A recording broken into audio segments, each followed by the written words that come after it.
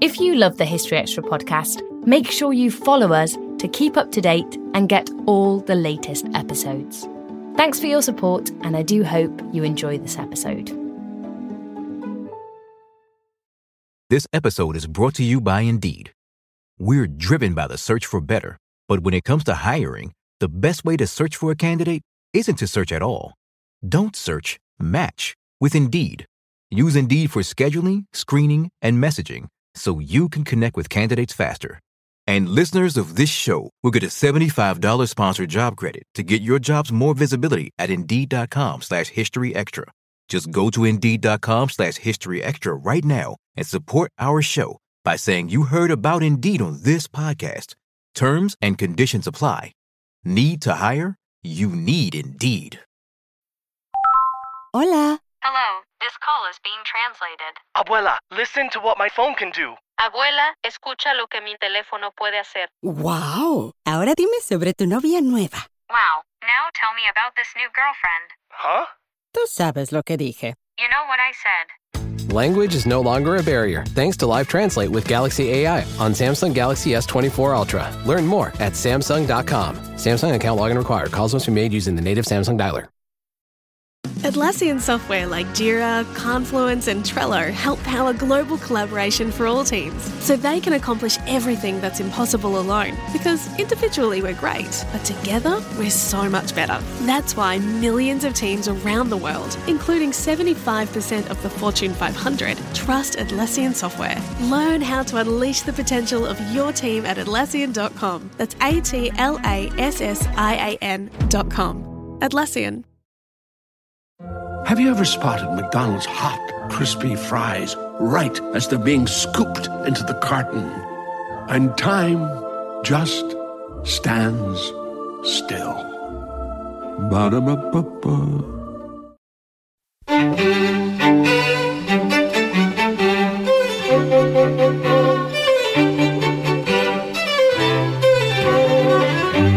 Hello and welcome to the History Extra podcast from BBC History Magazine, Britain's best-selling history magazine.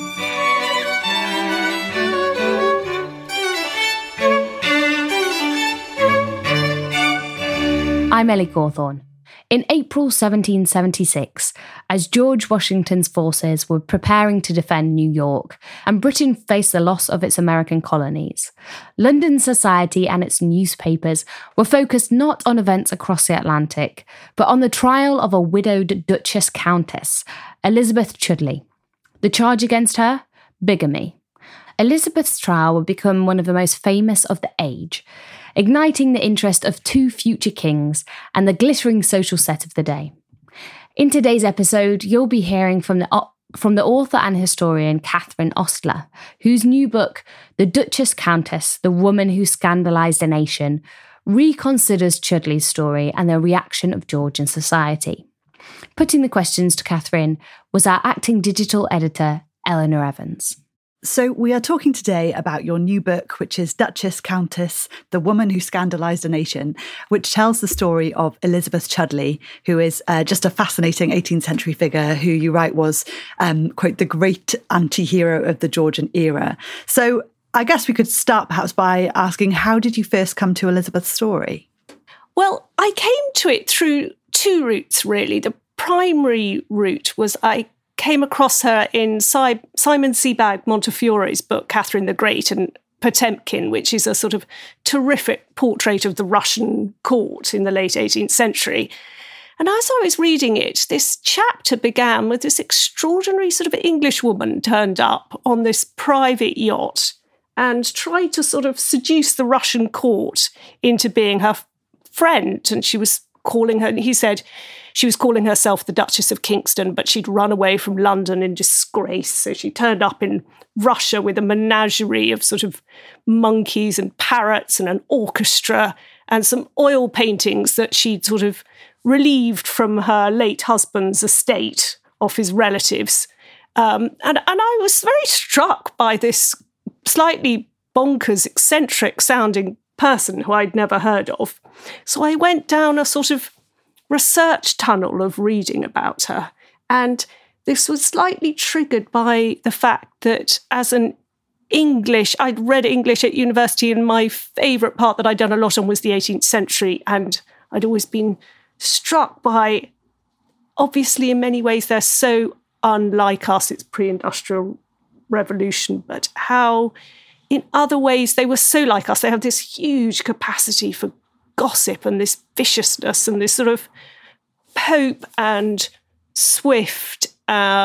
These people wrote the funniest, cruelest poetry, and I'd always been sort of intrigued by their methods, particularly as I'd been a journalist in my career, and the 18th century is really sort of the birth, or certainly the flourishing, of the British press. So, and I realised that this woman attracted me from many angles, not only because I wanted to find out her personal story, but the more I read about her, the more I realised she was a creature of newspapers, really. She was gossiped about, she was analysed, people drew her, they drew prints of her, they did this sort of, feels very British, perhaps it isn't, but it's sort of very kind of British thing of being intrigued by her, enamoured with her, admiring her, and also wanting to sort of, having a sort of savage appetite for her downfall. And I looked at this, I thought, this is so strange and so timeless, and yet the more she was attacked, the more she wanted to sort of pop back up again. So it sounds sort of perverse, but I was really intrigued by her humiliation and her reaction to it. Yes, undoubtedly, that scandal and the savaging at the hands of press and public is a really fascinating aspect. And to situate our listeners a bit in her story first, can we talk a little bit about her early years, her upbringing? Where does she fit in Georgian society? Okay, so she's in that sort of slightly perilous Jane Austen position, 100 years earlier, of course, but of being an upper-class woman who doesn't have any money. So she's sort of connected to the West Country gentry. She's the granddaughter of a landed baronet, but primogeniture means that her uncle, not her father, gets all the money. Rather peculiarly, her parents were in fact first cousins, and her family was incredibly important to her because she was a Chudley on both sides. They're well connected, so her father becomes the Lieutenant Governor of the Royal Hospital at Chelsea. And for the first few years of her life, she has this rather idyllic upbringing on the banks of the River Thames in Chelsea. And her father has a sort of, this rather wonderful job looking after all these lovely sort of old pensioners and eating in the dining room around great art. But then he died quite suddenly, and they were thrown out of the hospital, and they moved to Mayfair, which was a sort of building site on the edge of the city, and the mother had to take in a lodger. So there's this sort of early sort of shock in her life, really. There's also a life in rural Devon because her father had a small estate there.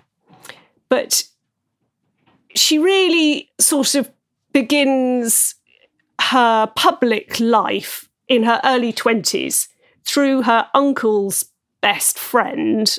He pulls strings for her, and she becomes a maid of honour to the newish Princess of Wales, who's called Princess of Augusta, who's a German princess who arrived speaking no English at the age of 16 to marry Frederick, Prince of Wales, who should have been king, but predeceased his father, so George II's oldest son.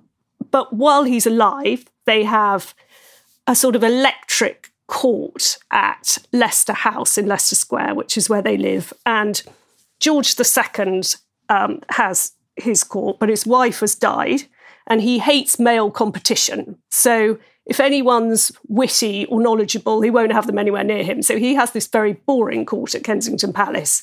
And the Waleses sort of are a magnet for all the sort of glamour and the intrigue and the fun. And she joins this sort of rolling cast of about 6 maids of honour. And what they're meant to do, or what they generally do, is they find husbands, and then they move on. because you can only be a maid of honour if you're unmarried.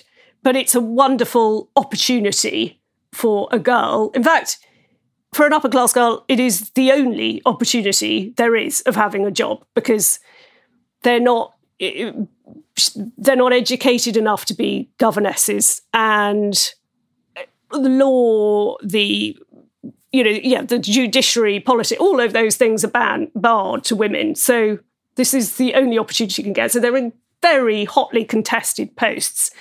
And so the girls who win them are the objects of absolute fascination. Everything is written. People are very rude about them because they're sort of envious and fascinated. You know, what are they wearing? Who are they flirting with? Who are they going to marry? What have they said? You know, they get a bad reputation for sort of playing silly jokes in church, and they're like it girls of the day. So she becomes one of those, but most of them have a protective family to make sure they make wise choices. So as we see in sort of Bridgerton, say, you've got the mothers or the brothers sort of guarding the girl from her urge to make mistakes. But in Elizabeth's case, unfortunately, her brother died young, and her mother is very absent in her story for reasons I think that the father died and the brother died, and in my head, the mother sinks into some sort of depression because she just sort of disappears. She pops up again later and becomes housekeeper at Windsor Castle. But so Elizabeth is left to her own devices, sort of semi under the guidance of a slightly overly romantic, perhaps, aunt who goes off to a country house and makes a terrible mistake, really, which is she late at night marries a man she barely knows, and it turns into a disaster from whence the whole story springs. Right. So I'm sure we might talk about this a little bit later on when we perhaps get to what happens. But can we talk a bit more about the marriage conventions of the time and how this marriage was kind of conducted in this clandestine way and what that meant for its legitimacy or not? Yes. Well, sure. So the great difference between this period and everything that came after is the 1753 Marriage Act, which was brought in by Lord Hardwicke specifically to deal with a very specific problem, which is as a result of the Reformation and various sort of uncertainties in British law had meant that there were three types of marriage in the early 18th century. There was the sort of accepted, most respectable church kind, with the done within canonical hours by a proper vicar in a church. Everybody turns up, as we imagine. But unfortunately, there were two other sorts. There was the wobbliest of the lot, which was a contract marriage, which was this sort of ancient law that meant that anyone who said to anyone in the present tense, I wed thee, made some kind of verbal promise, could argue that they were married. Now, of course, this was quite ridiculous because people could say it, and then if two people are in a room, the man or woman, whatever, less frequently, could change their mind, and nobody could prove it either way. So it was just a complete farce, that one. But the more dangerous kind was the clandestine one, which is people, as long as they got hold of a clergyman or someone who said they were a clergyman anywhere, people could have a form of marriage. And there were all the things that we have now, even a registry office like witnesses or reading of the banns or a register. These things weren't necessary. So what happened was families would find themselves with their beloved son and heir or their daughter suddenly announcing that they were married without their knowledge, and they couldn't tolerate this loss of control. But equally, people who were very young could make very sudden regrettable mistakes. You know, they were 18. The equivalent I always think of in my head is like those celebrity Vegas weddings where everyone's drunk a bottle of whiskey, and they drive off into the desert, and there's an Elvis impersonator outside in a Cadillac. It was that. But suddenly it's legally binding and they can't get out of it, because the difference between now is you had a Vegas wedding, you could get divorced. Then you couldn't get divorced, or only by an act of parliament. So you needed an enormous amount of money, and it would destroy the women's reputation. So you had a situation where you could get into marriage very easily and you couldn't get out of it. And that's the position my heroine, Elizabeth Anti-Heroine, found herself in.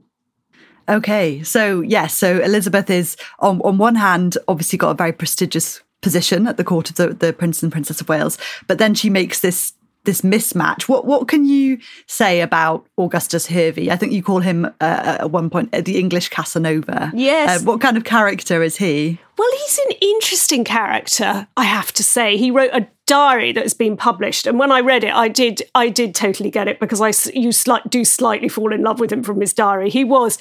Okay, so oddly, she was quite naive in a way. Although she got this job, she'd grown up in the sort of half in Chelsea, but mostly in the wilds of Devon, sort of stroking her pony. And he was 3 years younger than her. He was only 20, but he'd been at sea since he was 12. So he was already, he wrote this very, very revealing diary, which is why it's called the English Casanova, because we know what he got up to. And he was already a man of the world, and he was an experienced seducer. But he was he had a wonderful way with words. His father was the great diarist of the early 18th century, who was called John Harvey, Lord Harvey, and he was a courtier. And the mother was a maid of honour. And he had these two sort of brilliant parents. And he was very, very brave and sort of an adventurer, but a very well-educated adventurer. And there's this wonderful story later on where he's in Italy and he sees there's a fire in the port. One of the ships sets fire and nobody knows what to do. So everyone just stands there watching it. But if the fire spreads, the whole port will burn down. It'll be a disaster and it'll spread to the neighbouring sort of warehouses. And so he single-handedly takes the ship out, jumps on board, takes the ship out to sea and sort of blows it up, jumps in the water and springs back to shore, at which point he becomes a sort of national hero. So he's slightly eccentric but he's very flamboyant, very colourful, totally fearless, which is why he always gets into scrap, and very impulsive. I think the problem really is that they were too similar. They were both impulsive, slightly neglected by their parents, intelligent, passionate, adventurous. And this was a sort of combustible mix that meant they sort of, let's get married. And then suddenly he becomes enormously successful later on in the Navy. But at that point, no one had any money. They were very young. No one had given permission for their marriage. They had no means of supporting themselves. And he almost immediately went away for 2 years. And by the time he came back, she certainly had moved on. Right. So this clearly impulsive match leads to a situation that does sour in terms of the marriage. But an aspect of it that certainly kind of I was really attracted to through her character is the way in which she then kind of comes to straddle the two courts that you already mentioned. So you've got the Prince and Princess of Wales' court that's very glamorous, and then you've got George II's court that is a very different picture. And yet she manages to ingratiate herself in both. And can we talk a bit about her character and how she comes to do that? Because that was a really fascinating aspect for me. I'm glad you picked that up. I was really intrigued. I was really fascinated by that. And I think that comes to her situation, which is she's basically alone. So other people have mentors and dowries and sort of families to help them. And she knows, she's got this sort of Becky Sharpish, it's me or nothing. So she knows she's got to sort of drive her own story, as it were. So she realises that she can't afford, other people can put themselves in one camp or the other. She can't afford to do that. Plus, through the Georgian era, you've got this great gambling sort of question, really, which is in each generation, are you going to align yourself with the heir or the present king.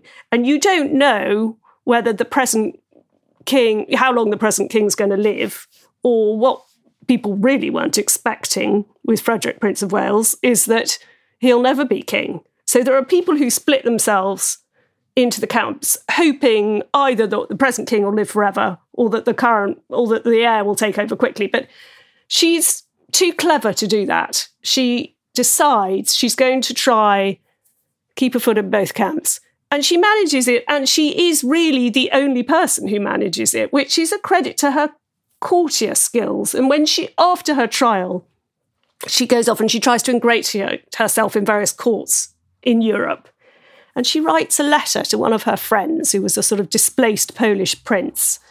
And it's all about, she has got a sort of Machiavellian streak, really. She thinks a lot about how she's going to do this. And she uses her obvious charms, which are beauty and wit and a sort of energy that she has to her. But she also says, if you're going to travel, don't travel with a retinue. Don't travel with anyone whose interests might rival your own. They might undermine you. Make sure, and she knows she's the sort of queen of the sort of ingratiating letter. And what she does is she sort of leverages one connection off another. So she'll write to the Pope. She'll say, the Electress of Saxony, who was a dowager, who was her great friend, she'll say, write to the Electress. So the Pope was saying how wonderful it was when you came to Rome. And then she'll write to the Pope and say, the Electress of Saxony sends all her good wishes. And she sort of positions herself. So she's very good at leveraging power, really, and knowing how to get what she wants in a way, although it all goes wrong later. Yes, indeed. I think as well as obviously that clear talent for exploiting, gaps where she can insert herself as a mediator of this power or into this power set. You've already mentioned it already, but the idea that she was using what she had in terms of her looks and her charm and her poise. I think we could talk about the Iphigenia episode. Yes. Well, it's so I was absolutely intrigued by this because she does sometimes behave. One of the other things that drew me to her was sometimes she exhibits very strange behaviour. So it was very easy for people to criticise her. But what I really wanted to answer was the question, sort of why, So the Iphigenia episode was the age of the masquerade ball. And most of the 18th century, or a lot of the 18th century was spent at war. But one of the peace treaties was signed in 1748, at the end of 1748, and London exploded into a month of celebration. They were so fed up with the fighting and they'd been victorious, and there was this sort of glorious 4 weeks of constant parties, balls, ridottos. And one of them was a masquerade at the Haymarket Theatre. And masquerades were a hugely popular style of, but much criticised style of party that had sort of, the disguise element had started in Venetian gambling dens, so nobody would know who was turning up. But now they attracted sort of society and royalty and the king through this party, and everybody came in costume. Sort of all sorts of things. They might come as sort of, Pride or a Starry Night, or they'd imitate pictures, or another popular thing was imitating Van Dyck portraits. It seems very odd to us, but they liked dressing up as people from the 17th century. So you see pictures from then of people in slightly older period costume, and you sort of think, okay. But she decided to go, and the other great sort of trend was for dressing as somebody from a classical myth. So she dressed as Iphigenia, who had been sort of a child who was sort of sacrificed and sort of sacrificed on a rock. Now, in myth, she's very young and she's normally sort of very simply dressed, but in Elizabeth's interpretation, she became it became the most sort of shocking outfit of the time. It was like a sort of Elizabeth Hurley that dress moment. You know, everyone was staggered by this outfit. Now, it's so written about and so drawn in different ways, it's quite hard to sort of get an exact idea of what it was like. But how I imagine it is a sort of all sort of flesh-coloured. So if you're a few feet away from her, she'd look naked, and sort of sheer on the top, possibly with no sort of stays and no corset, and a sort of floaty skirt. So it was a very ethereal, sort of wafty kind of costume, but it was pure attention-seeking. She wasn't so naive as to not realise the impact it would have. But the interesting thing for me was this came after she'd had sort of tragedy in her personal life. The question was it was deliberate attention-seeking, but did it come from a place of strategy, or did it come from a place of irrationality? Still to come on the History Extra podcast. One of the things that struck me about her trial was when I realised it took place at a vital moment in the American War of Independence. So, and yet she was on the front page of all the London newspapers. This episode is brought to you by Indeed. We're driven by the search for better, but when it comes to hiring, the best way to search for a candidate isn't to search at all. Don't search, match with Indeed. Use Indeed for scheduling, screening, and messaging so you can connect with candidates faster. And listeners of this show will get a $75 sponsored job credit to get your jobs more visibility at Indeed.com/HistoryExtra.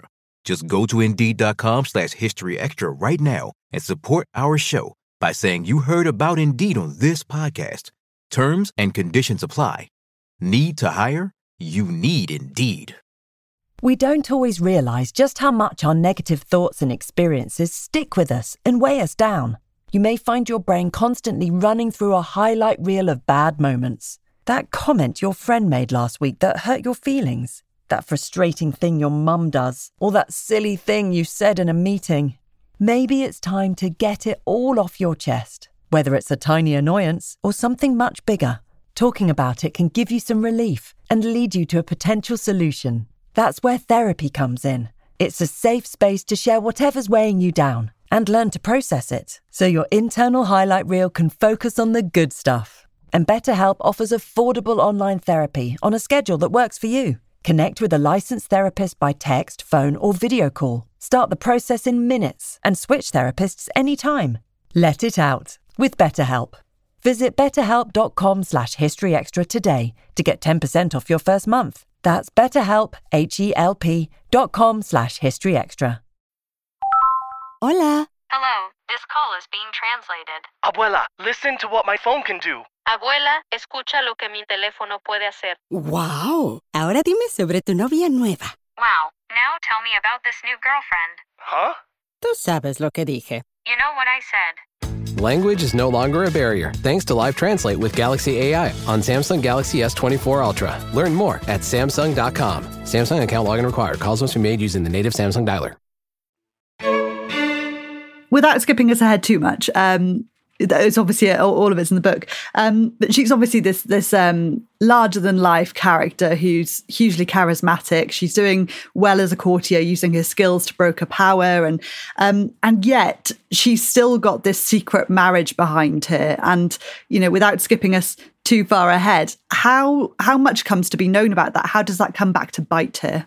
Well, she desperately they've sort of agreed. They sort of pretend to act like it never happened. So it doesn't suit either of them. They go off each other and they're sort of hoping it will just go away. But unfortunately, she doesn't really. She tells very few people, if anyone. He, unfortunately, is a bit of a gossip. And although he doesn't want to be in it, word gets round. He tells a great friend of his, he tells his brother. Enough people know that it's not going to stay secret. And in the end, he And also, he doesn't really believe that they can long-term act like it never happened. So he eventually asks her for a divorce. He spends years gathering evidence that she's been unfaithful to him, which she has. And she is horrified because if she gets divorced, her reputation will be ruined and she won't be able to marry the Duke of Kingston, who she's fallen in love with. So she fights back and she initiates a very sort of complicated legal procedure, which a lawyer friend of hers comes up with, in which to sort of stop him from claiming they've ever been married. And so she suppresses some sort of servant evidence by buying people off and does marry the Duke of Kingston. And this is all fine until he dies, at which point it turns into the mother of all inheritance battles because her husband, they have no children, it was too late.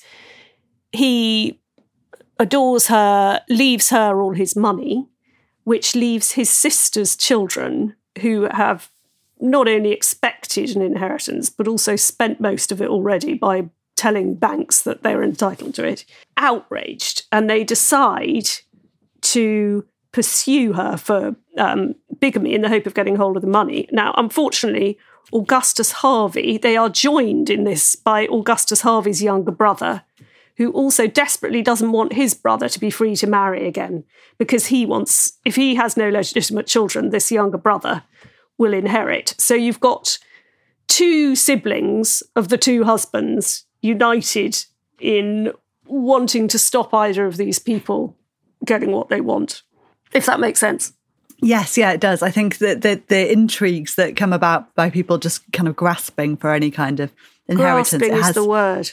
Yeah. Right. And it has such a very real fallout for Elizabeth. And I'm really interested. You've already mentioned this is the age of Pope, the age of, satirical writing that is just vicious. And I guess this fall from grace for her once she's accused and put on trial for bigamy.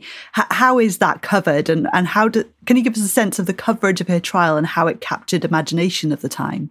Yes, well, it's one of the things that struck me about her trial was when I realised it took place at a vital moment in the American War of Independence. So, and yet she was on the front page of all the London newspapers, even though we were about to go in for the most decisive battle of the Battle of Long Island. Was weeks away, and we were still trying to, as I wrote in the introduction, this was the last conceivable moment where Britain could have kept America, really. It was the sort of final negotiation. George Washington couldn't quite get enough people on board to fight the British. There were enough British who wanted to make enough concessions that there might have been some sort of peace. But it partly doesn't happen because everyone's obsessing about Elizabeth, who's being tried in Westminster Hall. And the newspapers cover it in intimate detail. It's a sort of fiesta or a gala. The nearest we could probably think of is a sort of royal wedding of Kate and William or something where it's very like that, actually. Having written about that, there are plans of who's going to sit where in the church. There's a sort of programme. It's a spectacle, really. There's sort of 5,000 people come over 4 days to watch. There's a fight for tickets in advance because every peer, it's a trial by peer. So everybody in the House of Lords is going to decide her fate, and each one gets given 7 tickets. So they either give them to friends or they start selling them. And the newspapers, they write things like, we know that everybody in the kingdom wishes they were there, so we're going to give them a front row seat with our reporting. We're going to give the most intimate and the most colourful coverage. So there's the most extraordinary sort of reportage. Who's wearing what? Who said what? The whole thing is sort of covered by many people, actually, because in the audience, there's also lots of writers. There's James Boswell, there's Hannah More, there's it's a sort of literati event as well as a royal event. So there's lots of people writing about it from different angles, which is fascinating for a historian because you can read the official reports and the newspaper reports and the diaries of the 18-year-old girl who's sitting in the audience. Right, and that variety showcased in your account is such an interesting one. With there are some understanding accounts, but there are also such kind of vitriolic, vicious ones. Yes, yeah. They just, I think, one thing you wrote about society not being able to tolerate that a rich widow kind of rising above his station almost. And the one I wanted to ask about particularly was Samuel Foote's ridicule. What can you say about his actions? Samuel Foote is the most fascinating man, playwright, and well, it was a bit of a case of like Rappel's. So he too had come from the Devon gentry, and he was sort of on the make like she was, but was also penniless, talented. But he had met her at one of her parties. She was a great party hostess, and he'd met her at one of her parties. So he knew her, but not very well socially. But he knew the gossip about her. And so he wrote a play based on her life and her secret wedding called A Trip to Calais. And she was very thinly disguised as a character called Lady Kitty Crocodile, the reference being crocodile tears, but for the late husband. But he really wrote it because, as a threat, he was always short of money, and he was trying to blackmail her by saying, if you give me £2,000, then I'll make sure this play never gets put on. So that was he was quite resourceful and scurrilous. She wasn't having any of this. So she went on her high horse and said, I'm not giving in to blackmail, sort of, I don't negotiate with terrorists type thing. But she made the mistake of taking this public. So with a sort of friend stroke employee called Reverend William Jackson, who was sort of acted as her PR man, they entered into a public battle with him through the newspapers with lots of letters. And it was one of those things that you see now when the best public relations advice would be say nothing, do nothing, but people find it impossible when they're in turmoil to not react sometimes. And she did that. So this newspaper war everyone was gripped. They were loving it. She sort of said, I'm guarded by the chainmail of my innocence. And everyone thought this was absolutely hilarious, this ridiculous language. And so even though he was undoubtedly blackmailing her, everyone lost. So you've mentioned already the variety of accounts. You've got, that kind of character assassination there, or those blackmail attempts. You've got more sympathetic diary entries of the day. How do you go about sifting through all of these accounts to make this picture as complete as possible? I think reading all these different accounts is the sort of, and I'm trying to understand, it's like piecing together a jigsaw, because it's actually very satisfying to find another account, because you sort of think, well, yes, but how did she feel about this? And that can't be the whole story. So I was actually very excited when I came across the account of 18-year-old Anna Porter, as she was, who became Anna Larpent, who was a sort of different generation or stroke and stroke or different type of person, who was immensely sympathetic and found the whole thing misogynist and cruel. And she was appalled by the way that the other society ladies were sort of revelling in the downfall of this woman that they loathed, who they were sort of half envious of and half hated. And so actually I found it very fascinating. The more one reads from different angles, the more you think you're getting the 360 view on a person. Because I think, that phrase, history is written by the victors, it's sort of, things that long ago just get written, and you can sort of believe that that's how it was. So it's actually very satisfying to re-examine it from every angle and think, maybe it wasn't quite so simple, because the headline of her is always appalling woman, does terrible thing, goes to court, gets punished.